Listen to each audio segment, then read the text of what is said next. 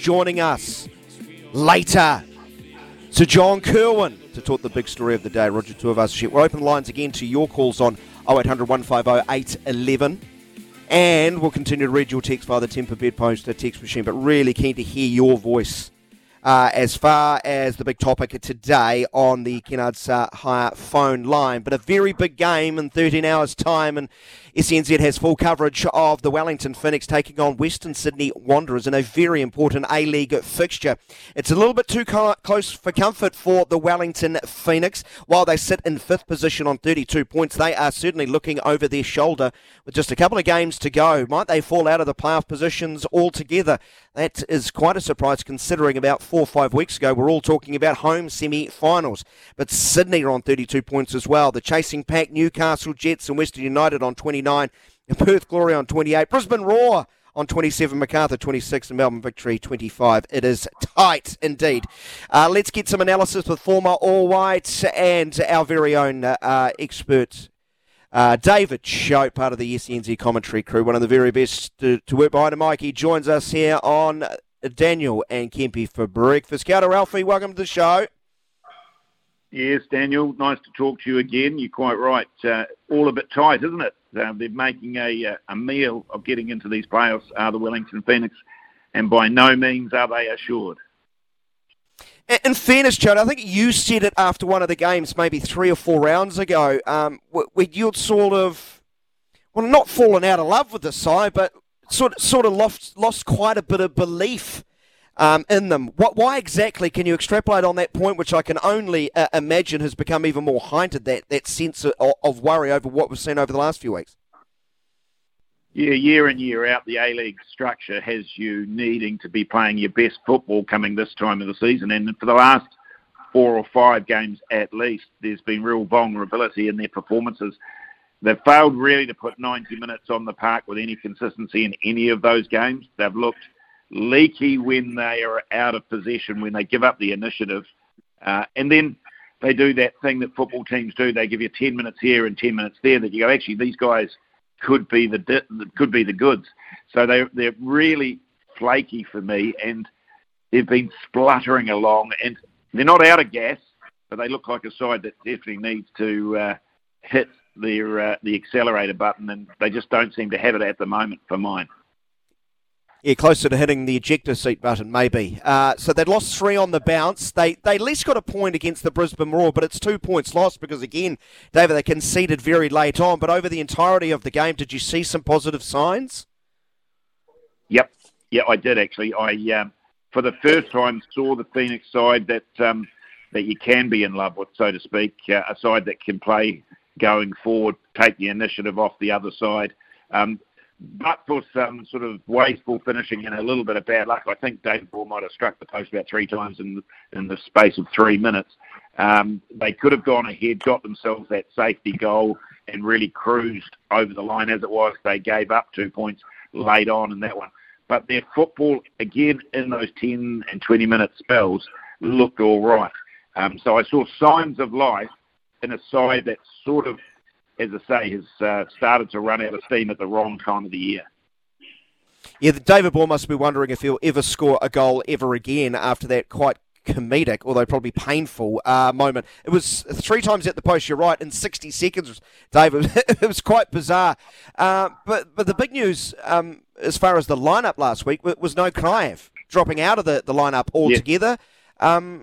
Based on what you saw from Barbarossa's ball, Jan Suss especially, is it too much to expect him to return? I think it was a better performance than they'd put in the weeks before. I've always thought when they're playing well, Kraev and Zavada are key to them. If they get both of them on the park and performing, I think that would be Ufuk Talay's favourite side. But clearly he sees in Suss, and we all do, some real quality. And then you see some real sort of horror moments. He gave up the penalty with a piece of calamitous defending, just horrible going backwards as Jan Suss. There's nothing else you can say about it. But going forward in full flight, he looks the real deal. So I imagine that was behind the thinking with Talay sort of going with that front 3. And they did produce far more enterprise in the patches when they had the ball and were dominant. Coming off the bench, Kraev didn't really make an impact, I didn't think. prefer to see him start, but I wouldn't be surprised if they go with the same lineup because of the signs of life. Look, they should have got the 3 points against Brisbane. There's no question about that in my mind. They didn't. I'm not sure if anyone's going to pay the price in terms of selection. Subplot alert, Mr. Mark Rudan's Western Sydney Wanderers is up next, of course, a former Wellington Phoenix coach, and I'm sure fans will be desperate to see his side go down. That would, would make it a rather interesting week if Mark Rudan's boys got the points in a week where the future Wellington Phoenix coach was also announced. Yeah, a big week in that respect. Good to see you calling him Mark Rudan, because everyone in Australia calls him Marco Rudan, but I'm not sure where that come from. You're very retro, Daniel. Where's it come from? Yeah. Mark has become Marco. So, Dano, I'm telling you that the selection of Chiefy, as they call him, Italiano, to take over the reins from Ufuk Talay shows confidence in the system that the Phoenix have put in place. So, Rob Morrison showing full faith in promoting the 2IC to the Phoenix most successful coach. Let's hope that's a good move. But again, it's that funny time of year for the Phoenix, and I'm not sure whether it's handled that well in terms of how they announce these things, players coming and going, coaches coming and going. It all appears a bit odd to be the week of probably the biggest game that they're going to have, or certainly they could end up in a final next week, as you say, in their last game against Macarthur. These are big games, and I'm not sure if those things are distractions that you could do without. Last one from me, Davo. Western Sydney Wanderers, Davo, have a lot of experience. They're going to handle the pressure situation. They're humming along, and they are defensively very, very hard to break down, aren't they? I think only 24 goals they've conceded this year. But when you look at their squad, they've got some great names, haven't they? The 38-year-old Ninkovic, who's lit up this league for a number of years, of course. They've got former French international Morgan Schneiderlin going around. But it's Borrello seems to be the big goal-scoring threat off that right-hand side. Yeah, a team who is doing exactly what I said earlier, playing their best football at the right time of the year. Look, the Phoenix go in as they won't go in favourites. You couldn't see that being the case. They'll love the 3 points, but against the side that Rudan's got going good at the moment, they are a little bit of a form horse running in at the right time of the year into playoffs football with plenty of quality, lots of steel about them, a little bit of a lunatic touch at the back, so they can cause a bit of chaos if they can get under the skin of one or two of those Western Sydney players.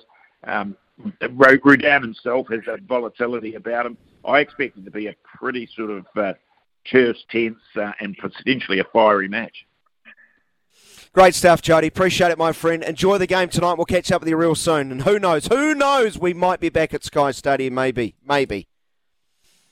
Yeah, big question mark on that one, Daniel, but thanks for chatting. David Chote from All White, part of the SENZ commentary crew. Of course, if the Wellington Phoenix make it through to the playoffs and win in week one, then these are home and away. So, yeah, home fans still might get to see them. But as Jody has pointed out, the way the form has been over the last month, it is squeaky bum time, as we like to say in this trade, for sure.